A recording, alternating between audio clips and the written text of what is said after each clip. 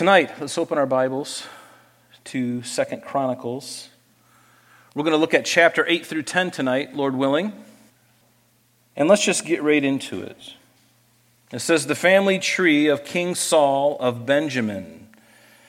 Now, as we've been going through this, in the very beginning, we looked at, the Lord is, through the Spirit of God, the chronicler here, who we believe is Ezra, is really going to be focusing, the whole 1 Chronicles and 2 Chronicles is really focused on the line of Judah, the line of kings from David going forward to Zedekiah, which was Judah's last king. But first and 2 Chronicles are really focused on the Judean kings, the Davidic dynasty. And there's really no mention, other than by passing perhaps, of the kings of the north, because the chronicler is not concerned about the kings of the north. It's focused on Judah. And why Judah? Because we know that Judah is the tribe from which Jesus, the Messiah, would come through. And so it's proving that, showing that line is the one that's important. And I believe you believe this too, that everything in the Word of God, remember this is a canon of Scripture, that people have scrutinized this book, and these books have been canonized for a reason. They've been brought into the Bible, and the Spirit of God, I believe, was all over that. And it's included here to prove something, to show something, to get across the point of Jesus Christ. Everything in the Bible points to Jesus Christ. From Genesis to Revelation, it's a book of redemption, and it's all about Jesus Christ ultimately. And even the things in Leviticus, all those sacrifices, all that worship, in some way, shape, or form have a reference or have a type, if you will, of Jesus Christ. It all points to Him. It's all about Him. Didn't He say in the volume of the book, it is written of me? Didn't David prophesy that? And didn't Jesus say that to the Pharisees and the scribes? In the volume of the book, it is written of me. And all they had was the Old Testament at that time, Genesis through Malachi. And maybe they might have only had the law and some of the prophets, perhaps all of them. But it's all about Jesus. Now tonight, as we've been looking at some of the tribes of Israel, and there's been 2 tribes that have been conspicuously absent, and we'll look at that. But tonight, notice in chapter 8 it says, the family tree of King Saul of Benjamin. Now, what does Benjamin have to do with the Chronicles of the Kings? The Chronicles of the Kings of Judah. Why is this even here? If the chronicler is only focused on Judah, then why do we bring up Saul at all? Well, because he was Israel's first king, and it shows the failure of the country, of the people of Israel from the very beginning. Their very first king wasn't a God-ordained king. They wanted a king like the rest of the nations around them, but it wasn't God's design. God still wanted to govern them if they were willing, but they weren't willing. They wanted a king. They wanted to be like everybody else. Does that sound familiar? In our culture, well, everybody wants to be an individual, but everybody wants to be like everybody else. They want to have the same stuff. They want to dress the same way, have the same makeup, wear the same shoes, all that stuff, and yet we scream that we want to be by ourselves or individuals, and we are. But why is it here? Because it was Israel's first king. And it's going to set up a sharp contrast between the failure of what man wanted and then finally getting to what God really intended. Because as we will see, and as we've already looked at as we've gone through the book of 1 and 2 Samuel, Saul wasn't a good king at all. It turned out to be quite the mess, King Saul. He wasn't obedient. He didn't listen. And God wished He hadn't, allowed him to be king, but He allowed the people to have what they wanted. And there's another thing, and as we get to the end of this in chapter 10, hopefully tonight, you'll see that it's a scary thing when you and I, or a nation, or a group of people, want something so bad, and we pound our fist. We want it, we want it, we want it. We don't care what it takes. God, this is what we want it, and we keep screaming at him, and he goes, is that what you really want? Yeah, we really want it. Is that what you really want? Yes, that's what we want. And then he gives it to you, and then after a while, they're like, oh, that's not what we wanted. And God's like, yes. I know what you can't know. I know what you can't know. I know what you don't understand. You don't even understand your own flesh. Anybody here understand their own heart perfectly? I don't understand my heart. Sometimes I'm ashamed of the things I think, the things I feel.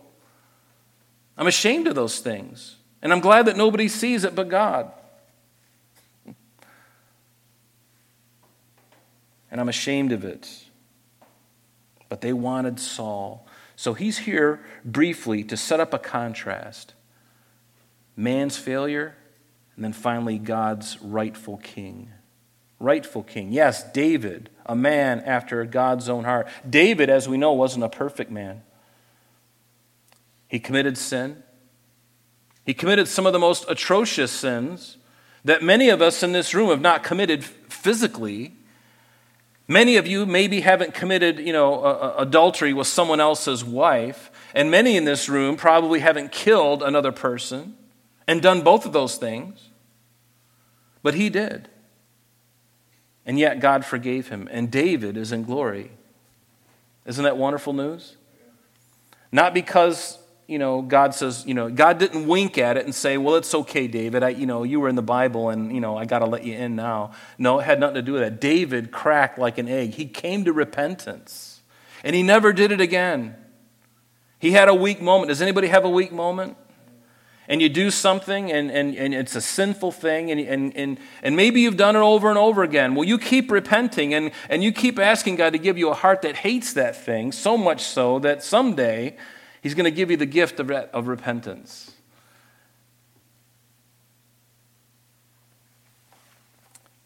And so we have this contrast set up for us. But notice, so perhaps the reason the family of Saul again is mentioned here at all is because Saul was the first king. And it wasn't until after Solomon died that the kingdom was divided. Remember, Solomon's son, Rehoboam, was king over Judah and Benjamin, and Jeroboam was king over the remainder of the northern 10 tribes. But again, the chronicler isn't concerned with the genealogy of the house of Israel so much as he is with the kings of Judah, and also the Levites, because their lives are intertwined because of the temple and its sacrifices and its duties in Jerusalem. So this genealogy of Benjamin is much more complete than what was given back in chapter 7, verses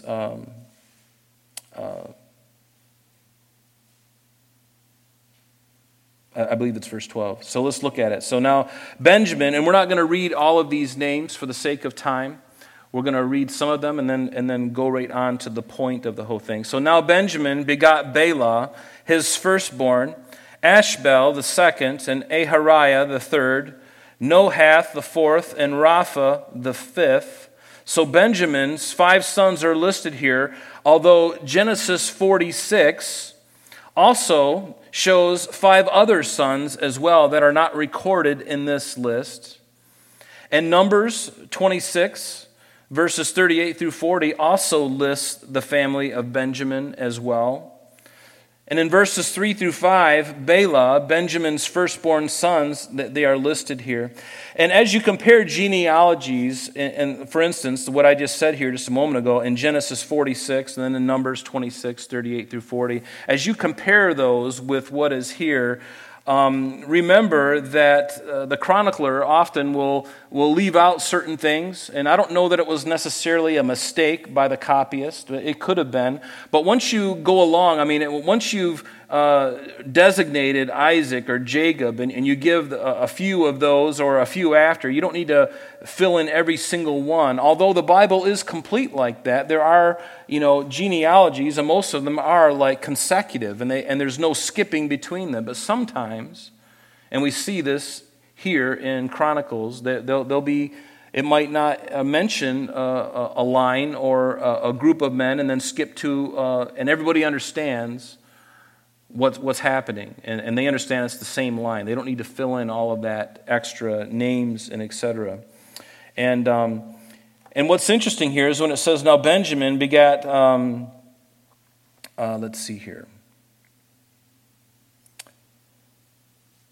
I wanted to say, when you see the genealogies, remember that the word son can mean, and oftentimes it does mean, grandson. So it can be the literal son of someone, or it could be the grandson. And so you might skip over the son, but go right to the grandson. But you know the line that is being referred to, right? And a quick example of this is in 2 Samuel chapter 19, verse 24. It says, now Mephibosheth, the son of Saul, and many of you know Saul, and who is his son? Jonathan. And then Jonathan gave birth to Mephibosheth, right? So Mephibosheth is really his grandson, but yet the scripture says in 2 Samuel 19:24, now Mephibosheth, the son of Saul, came down to meet the king, etc., etc. So you understand that this word, and there's a good example, can mean grandson. It doesn't necessarily mean his son. It could mean his grandson, and that's exactly what happened there. And we'll see this later on in verse 34, that Mephibosheth is indeed Saul's grandson, of course. And so these omissions and additions in these genealogies seem to occur due to the purpose of the chronicler, for whatever their purpose is. And sometimes getting the complete picture of these things, you got to do some homework and put it all together. Sometimes you need to look at 2 or 3 lists in the Bible and fill in the blanks. Okay, but again, that's not a huge deal, but I just mention that because you might look at 2 different lists and see some differences. And sometimes there's even differences in spelling of names, variants. And sometimes the name will look completely different, and then you do a little homework and find out that that's actually the same person, but they were also called by another name. So it can get a little tricky, but knowing that as you go into these things will help you, and you just have to dig a little bit to find out. Okay, so I say that by way of your own Bible study. And notice, and it says in verse 3 through 5, the sons of Bela, and it lists their names there. And then in verse 6, it says, these are the sons of Ehud, who were the heads of the fathers' houses of the inhabitants of Geba, and who forced them to move to Menahath. Now, Ehud was the grandson of Jediel, and you can read about him in chapter 7, verse 10 of Chronicles here.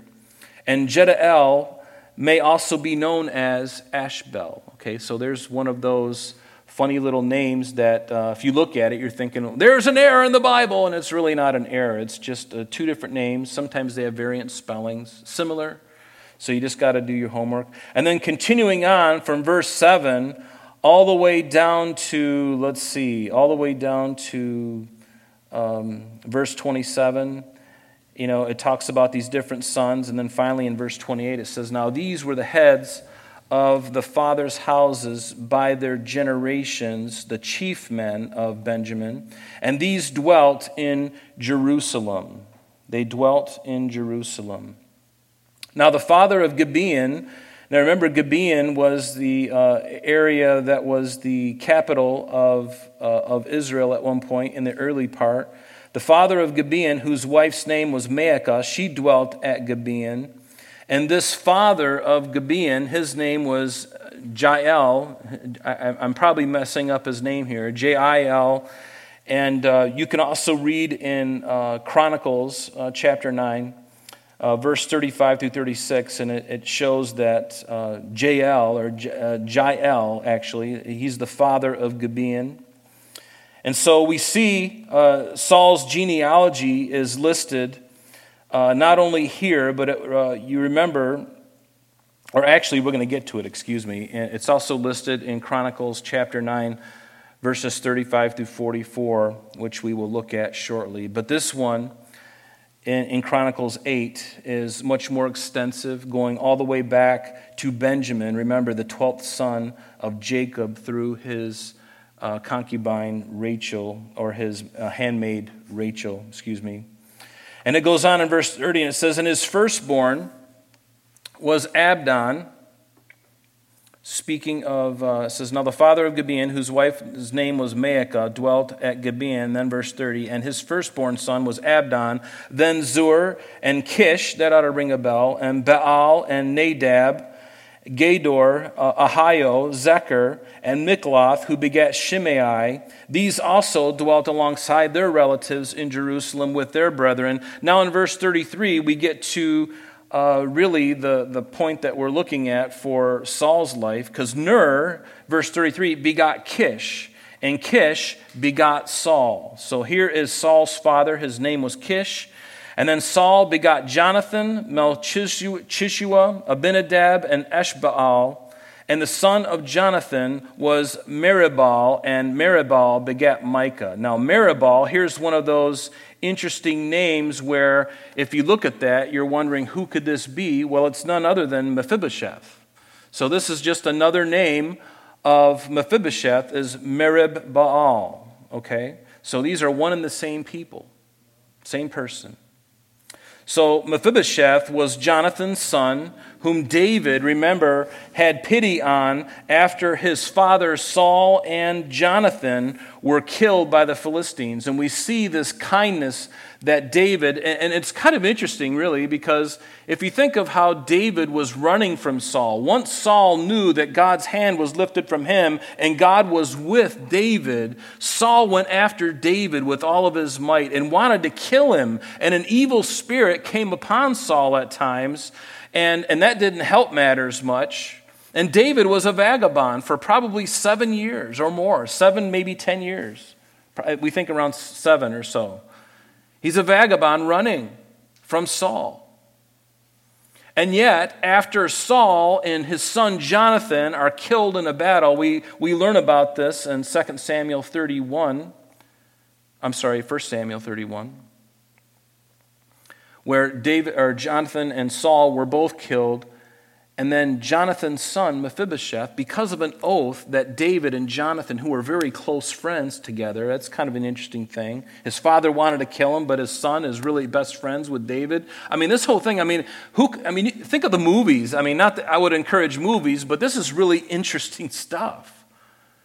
Your father wants to kill me, and yet I'm your best friend. And they loved each other as men. They really loved each other in a pure way, of course.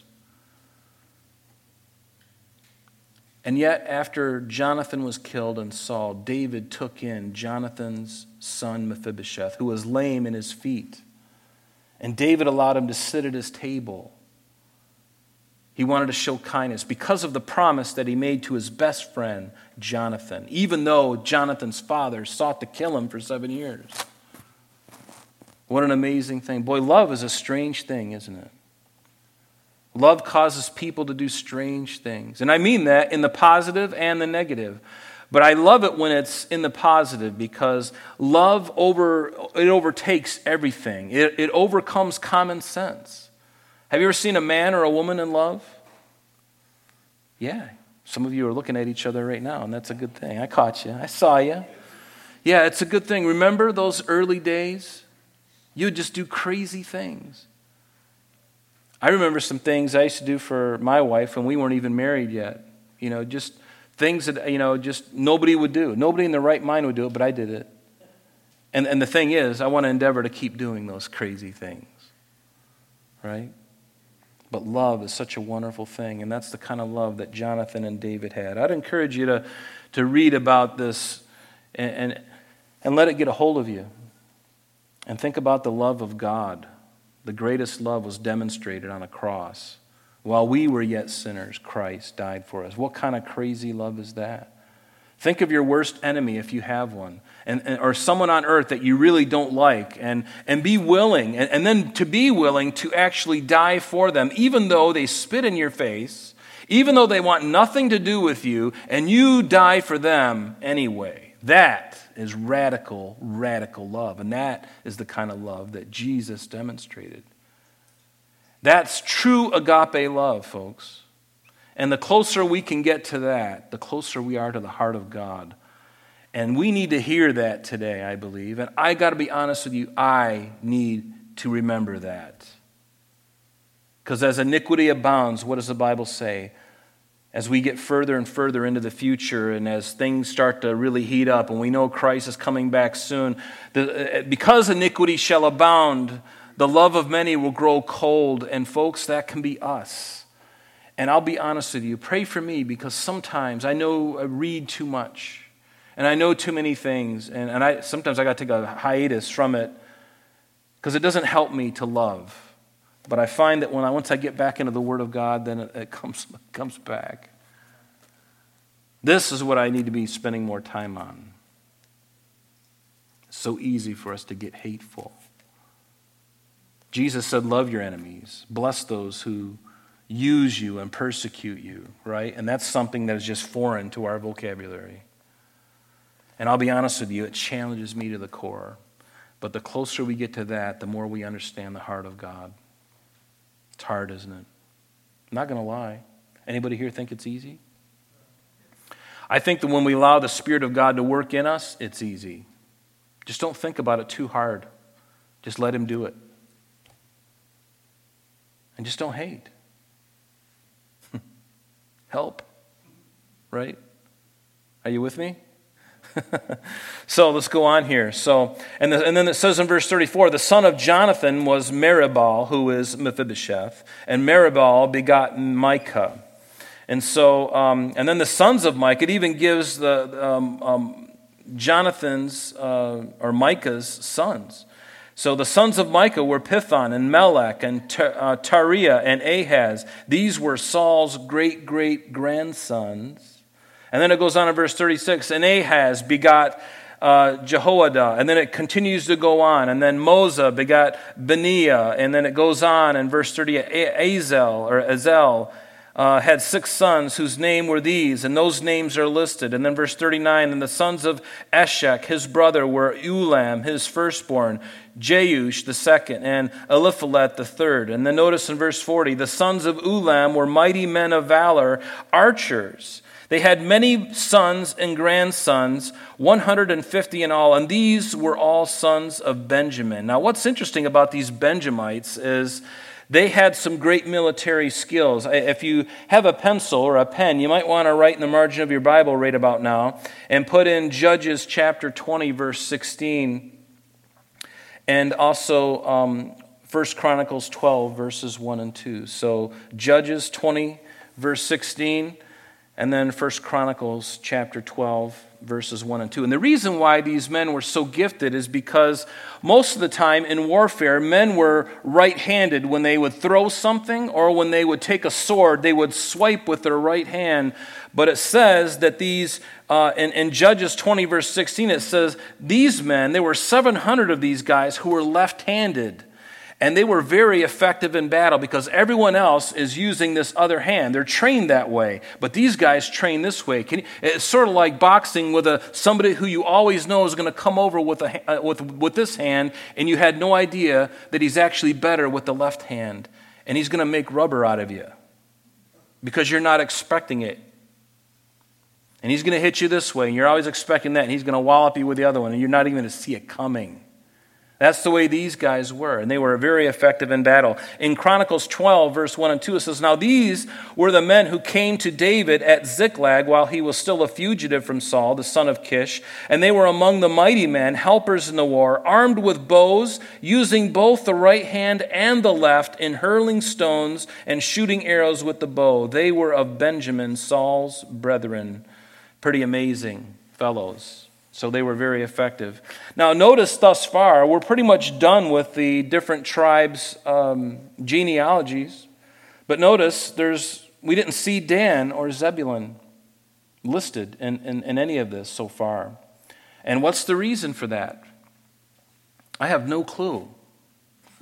I have no clue why they're not here. In fact, Dan and Zebulun's genealogies are nowhere to be found in 1st and 2nd Chronicles period. And Dan, the tribe of Dan, is actually left out in other portions of Scripture as well, perhaps because of their idolatry. Because remember, Jeroboam set up two centers of idolatrous worship. One was way up north in Dan, which we visit this location when we go to Israel. And it's up in Dan, and the other one is in Bethel, in the center of the country. And they were places where they worshiped golden calves. Could it be that when they listed the 12 tribes, Dan is not listed because of their gross idolatry? Well, it could be, but guess what? They were all engrossed in idolatry. So for all intents and purposes, none of them should be listed, except for, actually, none of them. Maybe the Levites. But Dan is left out in Revelation 7. You won't see his name listed in Revelation 7. And some have even speculated that the false prophet who is yet to come in the future may come from the line of Dan. Just a thought, something to think about. I'm not worried about who's going to be the Antichrist or the false prophet, because guess what? We're not going to be here. Are you excited about that? That is, if you're a pre-tribber, and the Bible speaks of a pre-trib rapture. That's very clear. So anyway, so let's look at chapter 9. So all Israel was recorded by genealogies, and indeed they were inscribed in the book of the kings of Israel, but Judah was carried away captive to Babylon because of their unfaithfulness. So now the chronicler is shifting way ahead of time here. And again, we don't have this record in the scriptures, the book of the kings of Israel. We have the book of the kings of Israel and Judah, which is 1st and 2nd Kings. But there's also a record that's missing that we don't know of. And again, it's the Chronicles of the kings of Israel, the northern 10 tribes.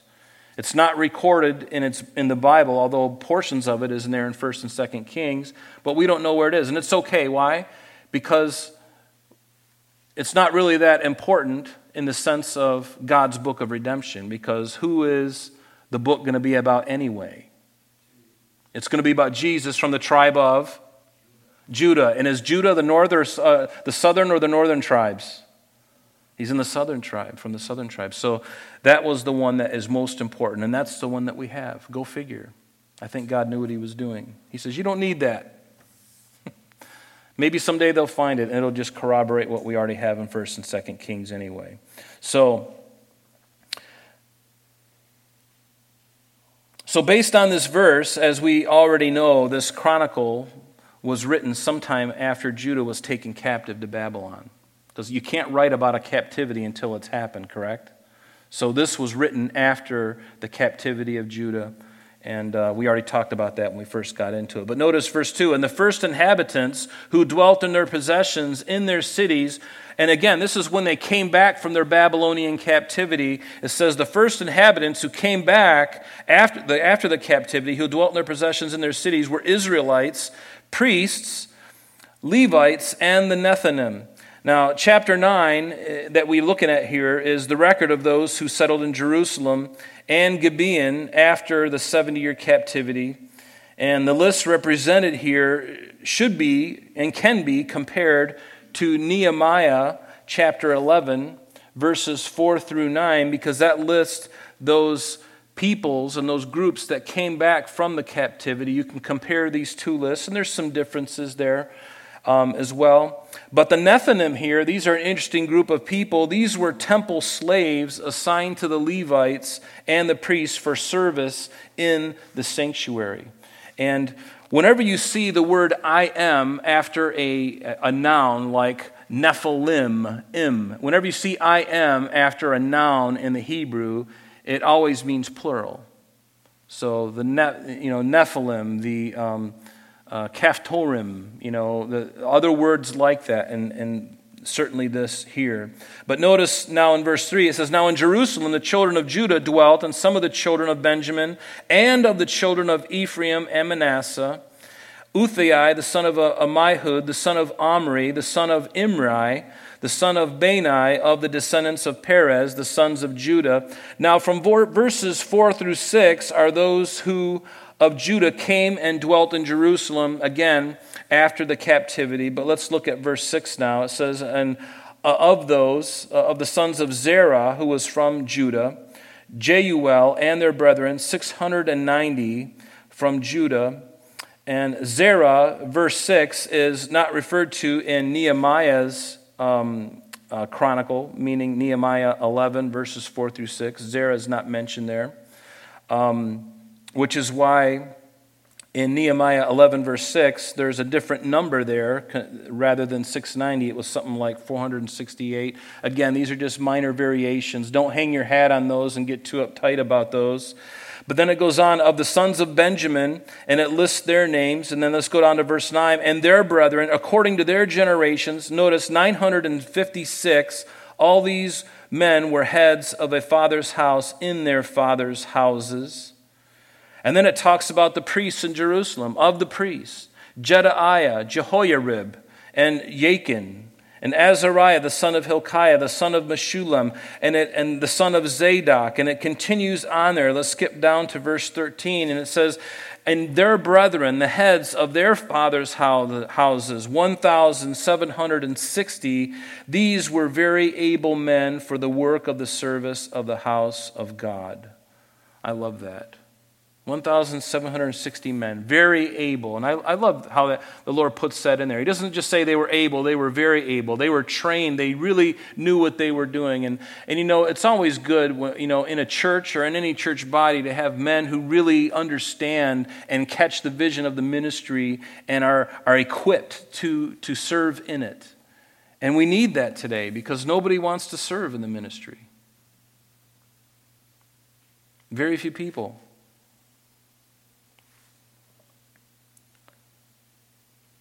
So verse 14, of the Levites, Shemaiah, the son of Hashab, the son of Ezracham, the son of Hashabiah, of the sons of Merari. And then it lists their sons, and it continues going on. But let's pick up at verse 17, and it says, and the gatekeepers were Shallum, Akub, Talmon, Ahiman, and their brethren. Shallum was the chief. Until then, they had been gatekeepers for the camps of the children of Levi at the king's gate on the east. And remember, in Israel, there were 4 gates.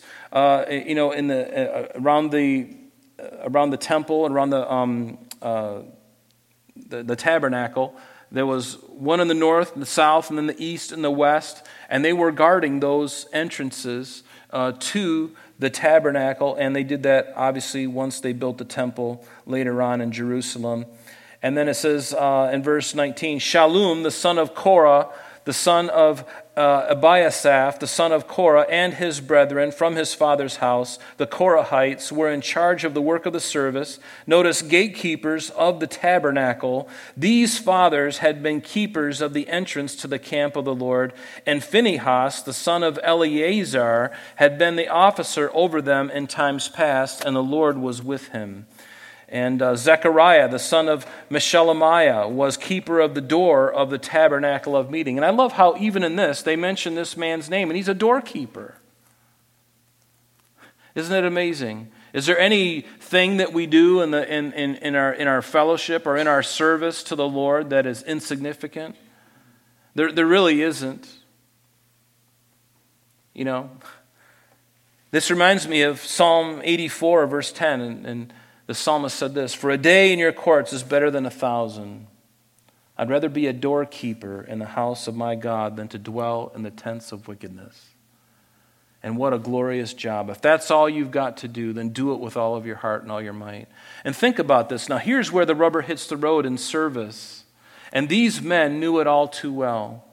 Day after day after day, month after month, year after year, they're doing the same thing. And they're just like us. And remember, Nadab and Abihu, they got tired of the status quo. We're tired of doing the same thing. Let's snazz it up a little bit. Let's just kick it up a notch. And God kicked them up a notch. He toasted them, fried them. Fire came out and consumed them because of their error. Because God said, this is all I want you to do, guys. Oh, we can do that, and guess what? We can do a few more things too, Lord. We can, this incense thing, we're going to make it something real nice. And God says, don't you dare do it. And they did it, and they paid the price. Sometimes service to the Lord can be mundane. It can get monotonous. I remember one time, and I'll share this with you, and I do this at the expense of time, but it fits here. And I think it's important to be honest. I remember several years ago when we had the school here, so we're looking at, over, 12, 13, 15 years ago. There was a time when I was on staff here. I came on staff in 2003, I think it was, 2002. And was here from 1995 up until then. But I was on staff, and I remember after the kids had finished lunch, and I was in there, and I was doing a lot of stuff for the school. And at the time, I wanted to, I was doing a lot of things with worship, and I remember scrubbing the tables and mopping the floors after every single day. And finally, and I would listen to music, and I remember one time I just kind of stopped, and I'm just like, Lord, all I want to do is worship you right now. I just want to go in my office and learn a new worship song or something like that. And I just thought to myself, I can't do this. I can't do this for Jeff as much as I loved him.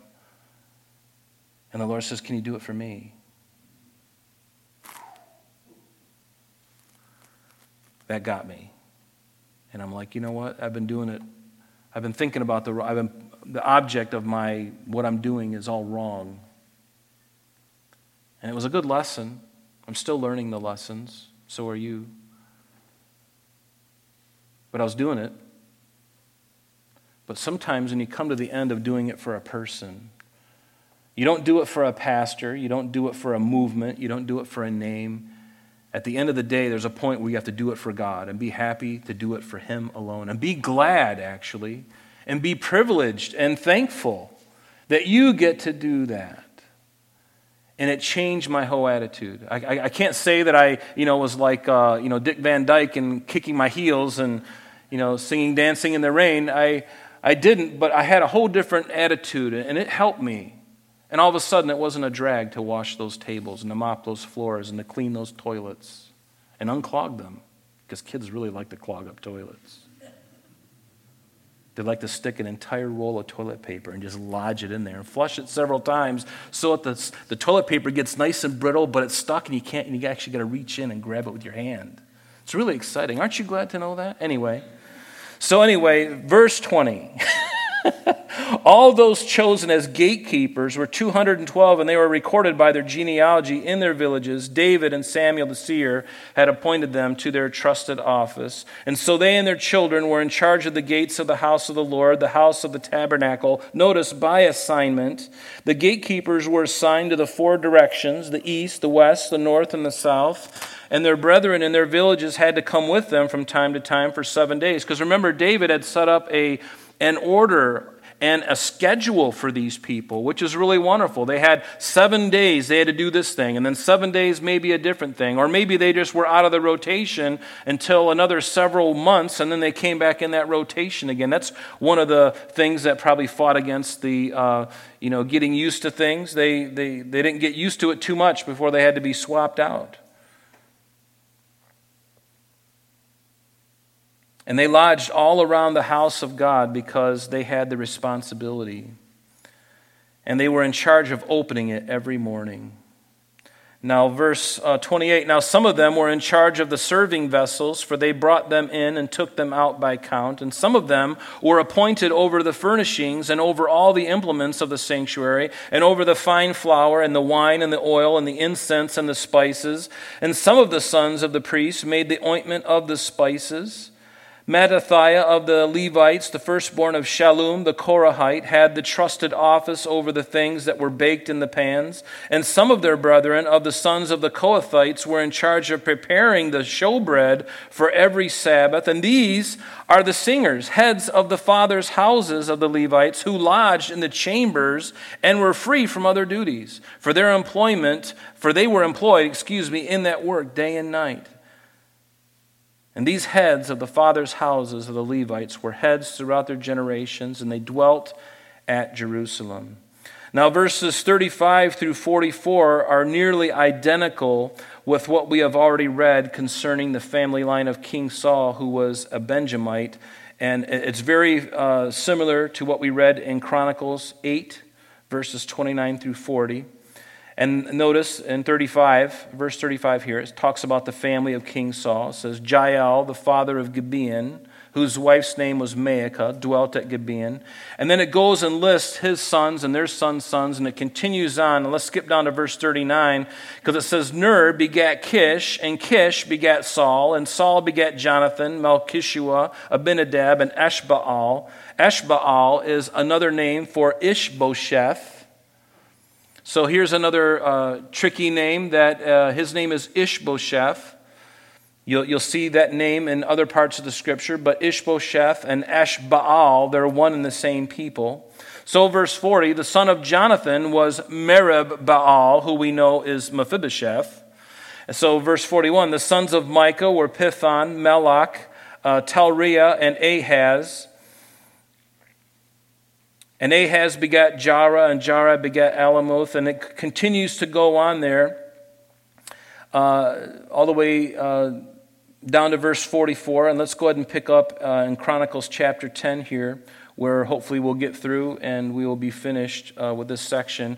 The nice thing about going forward from here is we're not going to be really in talking about genealogies any longer, but really focusing on David's reign all the way through Zedekiah, all the way back into their captivity in Babylon. So we're gonna read some more about things that we have already covered in 1st and 2nd Samuel, but there's going to be a little bit more information, and there's still things for us to learn in that. And so I'm looking forward to visiting an old friend, is really what this passage is that we're going to be looking at coming forward. But if we look at 1 Chronicles 10, it's going to be speaking of the tragic end of Saul and his sons. Now, remember, Saul, he reigned for 40 years, from 1051 to 1011 BC, 40 years. And remember, after him, David reigned for another 40 years, from 1011 to 971 BC.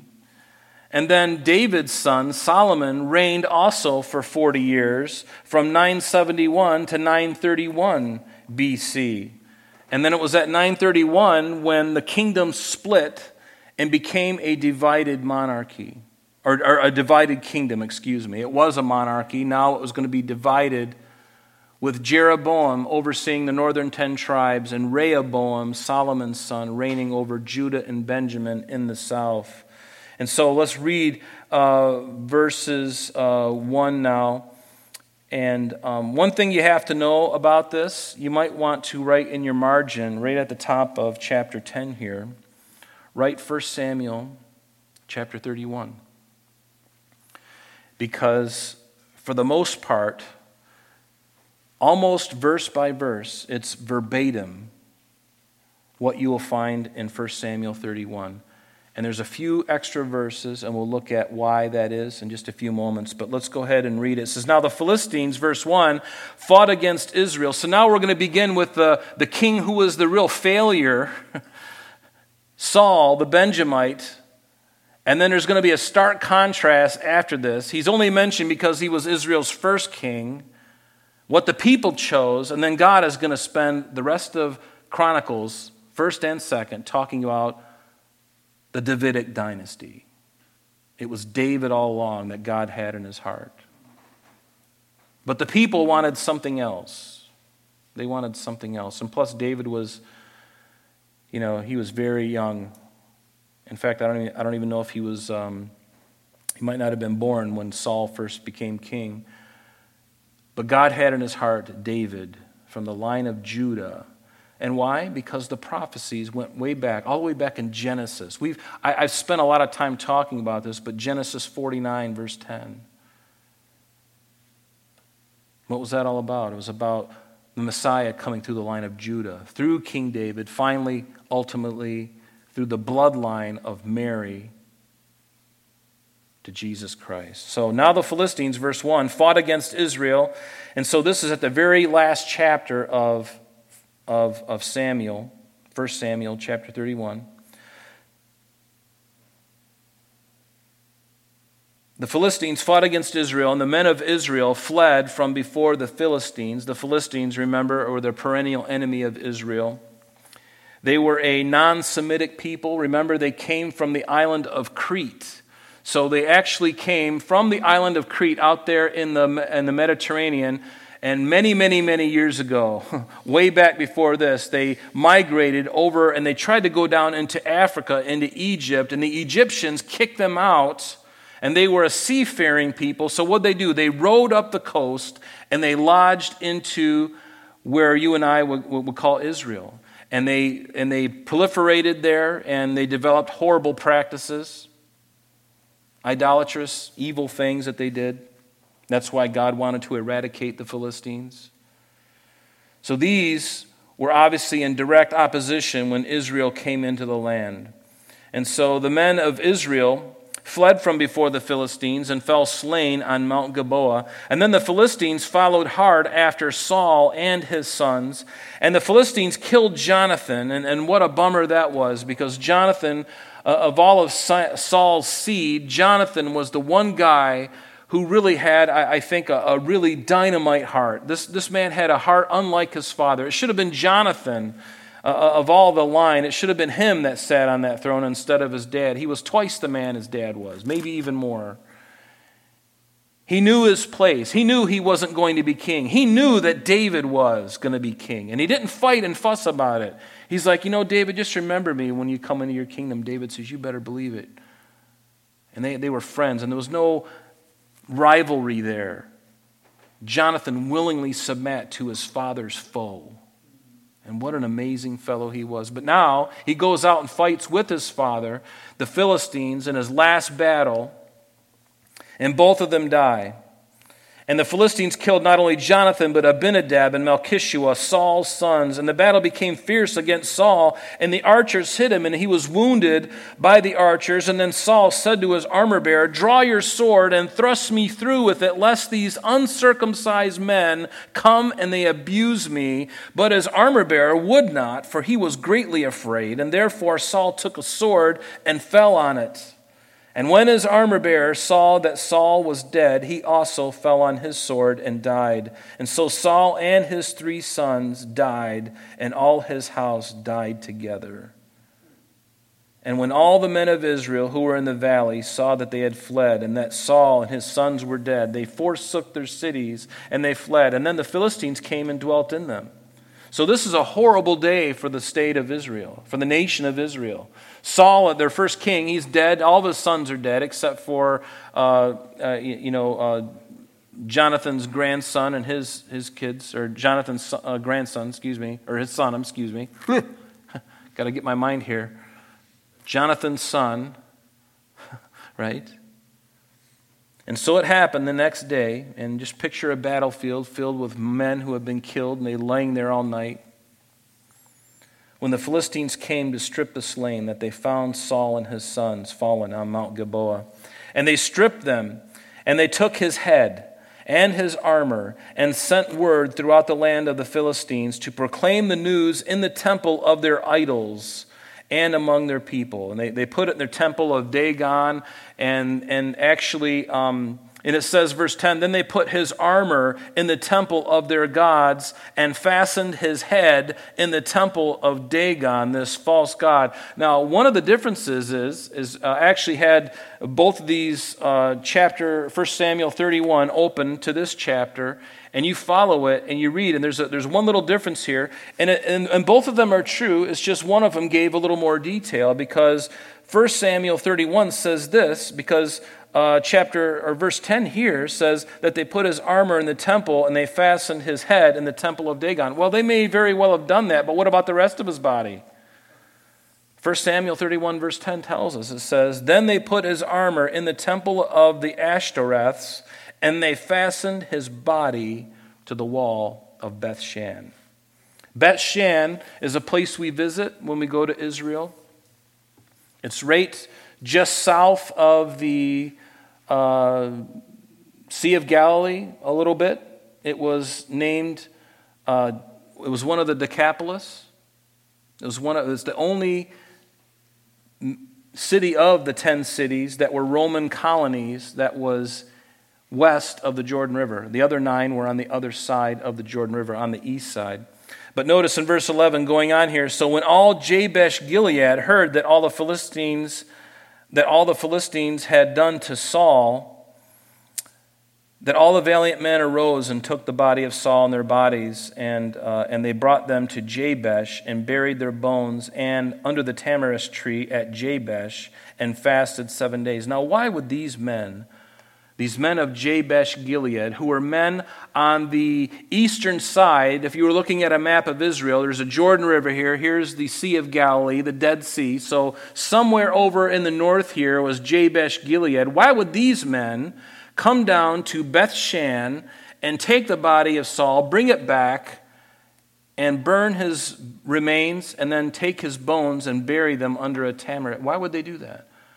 Well, because in 1 Samuel chapter 11, it tells us that one of the first things that Saul did as king, when he became coronated, is he delivered the men of Jabesh Gilead from a man by the name of Nahash the Ammonite. He was an Ammonite. Remember, the Ammonites descended from who? Lot. Remember Lot's two daughters who gave birth? One was Moab, the other one was Ammon. So these are relatives of the Ammonites. So Nahash the Ammonite, a descendant of, or his ancestor was Lot. He was the progenitor of that race through a incestuous relationship between the father and the son, or father and the daughter, which is kind of weird. Actually, it's quite weird. So that's why. Saul and his army came and delivered them from Nahash the Ammonite and his armies. And so they were indebted to him. They loved him. So when they found out his remains were pinned against the wall for the enemy to see and everyone to rejoice over, they came when nobody was looking and somehow took the body away and gave him a proper burial. And so verse 12, all the valiant men rose, they took the body, and again, there's a difference here in 1 Samuel chapter 31, in verse 12 and 13, it says this, that the valiant men arose and traveled all night, took the body of Saul and the bodies of his sons from the wall of Beth Shan, and they came to Jabesh and burned them there. Then they took their bones and buried them under the tamarisk tree at Jabesh and fasted 7 days. Again, notice that both counts are correct. One gives a little more information than the other. Don't let that throw you. Think of the gospel accounts. The gospel accounts are a lot like that. You have one thing that's happened, and you got four different people looking at it from different angles and understandings, and at different times. But once you put those gospel accounts together, and I would encourage you to get a harmony of the gospels, and I love the harmony of the gospels. You put all those accounts together, and you get this one complete story of all vantage points of what happened, and you can piece them together. It takes some time, and people have already done this, and it's really fantastic to watch and to look at, because your depth and your understanding of those events becomes really rich. So, now verses 13 and 14 here in 1 Chronicles 10, they are not included in 1 Samuel 31. So now, the chronicler tells us why this was listed here. Notice what it says. So Saul, and this is something that 1 Samuel 31 doesn't tell us. It just tells us the history of what happened, but now the chronicler tells us why this happened. It says, so Samuel died. Why? For his unfaithfulness which he had committed against the Lord, because he did not keep the word of the Lord, and also because he consulted a medium for guidance. And remember, although Saul was Israel's first king, God warned them that making a king for themselves. He warned them about that. Remember when Saul was old and his sons were judges over Israel, but were not faithful, the people of Israel demanded to have a king over them, just like all the other nations. It tells us that in 1 Samuel 8, verses 4 through 7. Where they said, they wanted a king like the rest of the nations around them. And then God comes in 1 Samuel chapter 10, beginning in verse 17. When all the people wanted this, it says, then Samuel called the people together to the Lord at Mizpah and said to the children of Israel, thus says the Lord God of Israel. Whenever you have a prophet saying, thus says the God of Israel, you better brace yourself because you're messing up. And they were. We want a king like everybody else. And so Samuel gets them all together. Okay, thus says the Lord God. And this is what he tells them.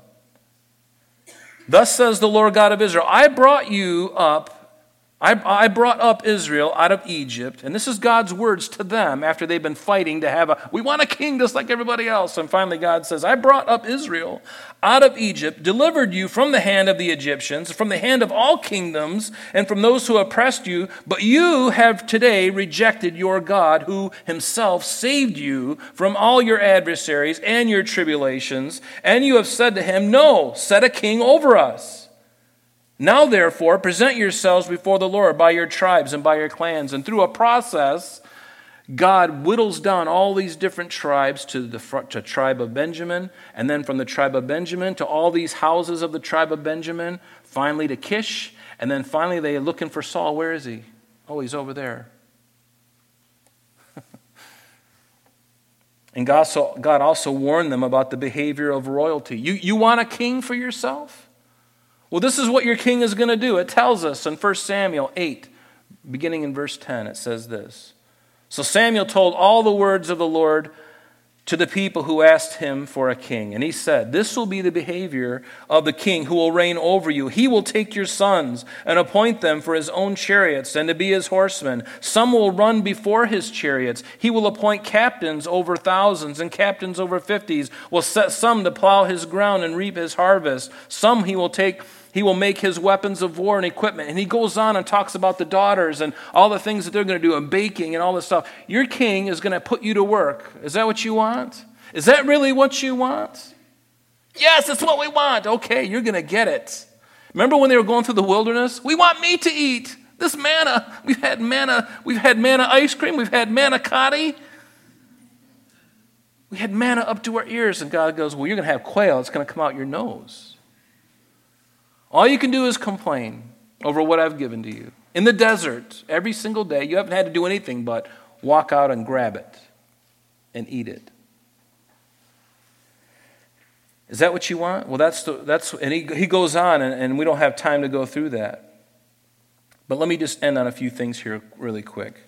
There were two critical acts of disobedience that Saul did. The first one was his unlawful sacrifice, because after we leave this chapter tonight, we're not going to talk about Saul anymore. It's going to be about David. And we're going to see the great juxtaposition between a failed king and one that the people wanted, but God didn't want. And then we're going to find a man after God's own heart. Whole different set of circumstances.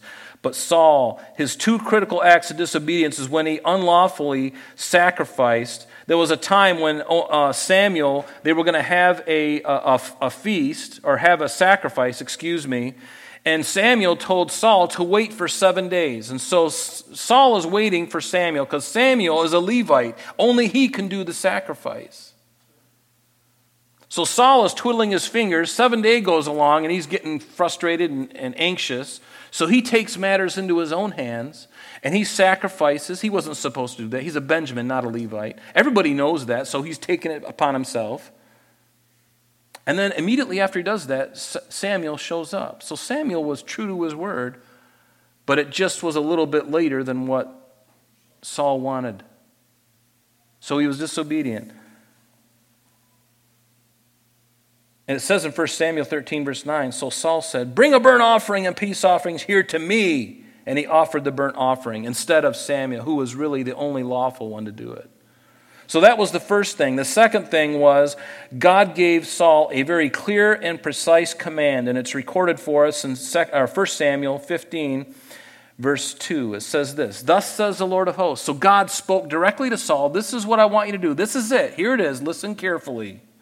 I will punish Amalek for what he did to Israel, how he ambushed him on the way when he came up out of Egypt. Now, Saul, go and attack Amalek and utterly destroy all that they have, and do not spare them, but kill both man and woman, infant and nursing child, ox and sheep, camel and donkey. Very clear, very precise. Wouldn't you agree? A very clear command. This is what I want you to do. So they go and they do this campaign, but they spare the best of the flock. They don't kill everything, and they certainly don't kill Agag, the king of the Amalekites. They bring him alive. And so when Samuel shows up and he's hearing the bleating of the sheep, and he's like, Saul, what's all this noise in the back here? What's all that? Well, the people, they wanted it to sacrifice to. Yeah, they wanted the best to sacrifice to the Lord. Yeah, that's it. Yeah. And then Saul blames the people. And then God says in 1 Samuel 15, beginning in verse 19, why then did you not obey the voice of the Lord? Why did you swoop down on the spoil and do evil in the sight of the Lord? And Saul said to Samuel, but I have obeyed the voice of the Lord and gone on the mission on which the Lord sent me and brought back Agag, king of the Amalekites. Well, you weren't supposed to bring Agag back. He should be in pieces over there, back where you were. I have utterly destroyed the Amalekites, he says. But the people took of the plunder. Sheep and oxen, the best of the things which should have been utterly destroyed to sacrifice to the Lord your God. Notice he didn't say my God. They're going to sacrifice it to the Lord your God. So Samuel said, has the Lord as great delight in burnt offerings and sacrifices as in obeying the voice of the Lord? Behold, to obey is better than sacrifice, and to heed than the fat of rams. For rebellion is as the sin of witchcraft, and stubbornness is as iniquity and idolatry. Because you have rejected the word of the Lord, he has also rejected you from being king. Boy, that is a bitter pill. And God left him. And from then on, Saul was an empty man. And David was getting stronger and stronger, and Saul was getting weaker and weaker. And it just drove Saul mad. He was so angry and jealous of David. And not only that, but David was a really good guitar player too, which I kind of like that too. He hated him. He could really play well. He could sing. He was handsome. Saul's like, man, I'm just washed up. I can't even play the harmonica. Can't even play dead. And then in Samuel 28, what does Saul do? And then we'll finish here. Saul consulted a medium. It was forbidden for them to consult mediums and spiritists and conjure the dead. Things that you see in Key West. If you go to Key West, they're all over the place, on every corner. Come get your palm read. Come find out, I got a future for you. Right? You see these, makeup, they look like a birthday cake, and they all walk in, they got this funny garb on, and they look like, don't cry because it's all going to melt. It's horrible. And it was forbidden by God. But what does Saul do? He goes headlong into it because that's all he's got. If he can't hear from God, if his heart's too stubborn against God, he'll certainly hear from the devil. And that was his heart. Notice in verse 14, but he, Saul, did not inquire of the Lord. Therefore, he killed him. So who killed Saul? Was it the Philistines or God? Ultimately, it was God. That doesn't sit well with some of you, and I can understand why. It was God's doing, but at the hand of somebody else who wanted him dead anyway. Do you follow me? But God's purposes were done. Now, David prayed. He inquired of the Lord several times, but you never hear of Saul inquiring of the Lord. But David did. So what's the whole point of this anyway? I mean, if there's one thing, we read a lot of names, we looked at a lot of stuff, but let me just bring it down to what we just talked about. Israel wanted what they wanted, and they would do anything to get it. And God says, you want it that bad? Then I'll give it to you.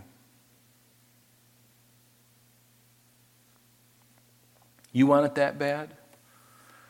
Have you ever asked something? Have you ever wanted something so bad you do anything to get it? You know what that's called? It's called idolatry. When you will do anything, give anything to have whatever it is. It could be a job. It could be a possession. You'll do anything to get it. You'll sacrifice your own purity. You'll sacrifice your own integrity, your honesty. You'll sacrifice even your relationship with God, knowing in your heart, I'll just do this and then I'll ask God to forgive me, and he will. You know what? And he will in his grace, but you know what? You're sowing something that if you're not careful, you're going to be in a whole lot of trouble. Yes, even as a Christian. Because if you want something so much, God may give it to you. And let me just finish with one thing. I have to tie this up in a bow, and I apologize for the lateness of the hour. In Psalm 106, it'll make sense. Our fathers in Egypt, this is Psalm 106, verse 7. Our fathers in Egypt did not understand your wonders. They did not remember the multitude of your mercies, but rebelled by the sea, the Red Sea. Nevertheless, He, God, saved them for His name's sake, that He might make His mighty power known. He rebuked the Red Sea also, and it dried up. So He led them through the depths as through the wilderness. He saved them from the hand of him who hated them, and redeemed them from the hand of the enemy. The waters covered their enemies. There was not one of them left. And when they believed His words, they sang His praise. They soon then forgot His works. They did not wait for His counsel, but lusted exceedingly in the wilderness and tested God in the desert. And here it is. And He gave them their request, but sent leanness into their soul. That's exactly what they did with Saul. He gave them their request, but sent leanness to their soul. And that's what happens to any of us when we want something and we'll do anything to get it. God may give it to you to teach you. And He may not in His mercy, because here's the thing, and the wonderful thing that I love about God is He knows me more than I can possibly understand. He knows me better than I know myself. I don't even think I know myself. And I know that because I'm in certain circumstances and I act a certain way and I'm like, why did I do that? Why did I say that? And God's like, I knew that all along. I knew you were an idiot. And I'm like, oh, God, I just proved it. He's like, yeah, it's all right, Rob. Hey, did you learn something from it? Yeah. Okay. Let's get back on the wheel. So be careful what you ask for, right? It's a good thing to consider. Hey, let's stand and pray. Next week, we will get into chapter 11, where we'll start talking about David, and that's when things are going to get really exciting, because no more Saul. Now we're going to talk about the Davidic dynasty, and there's a lot there for us. So, Father, we just thank you for these passages of Scripture. And, Lord, I pray that you would just continue to give us all that we need from these things and just draw us close to you. And just thank you for this evening, Lord. Thank you for the sweet time of being together. And praise you, Jesus. Bless my brothers and sisters as they go about their day tomorrow. Keep them safe wherever they go tonight. In Jesus' name we pray. Amen.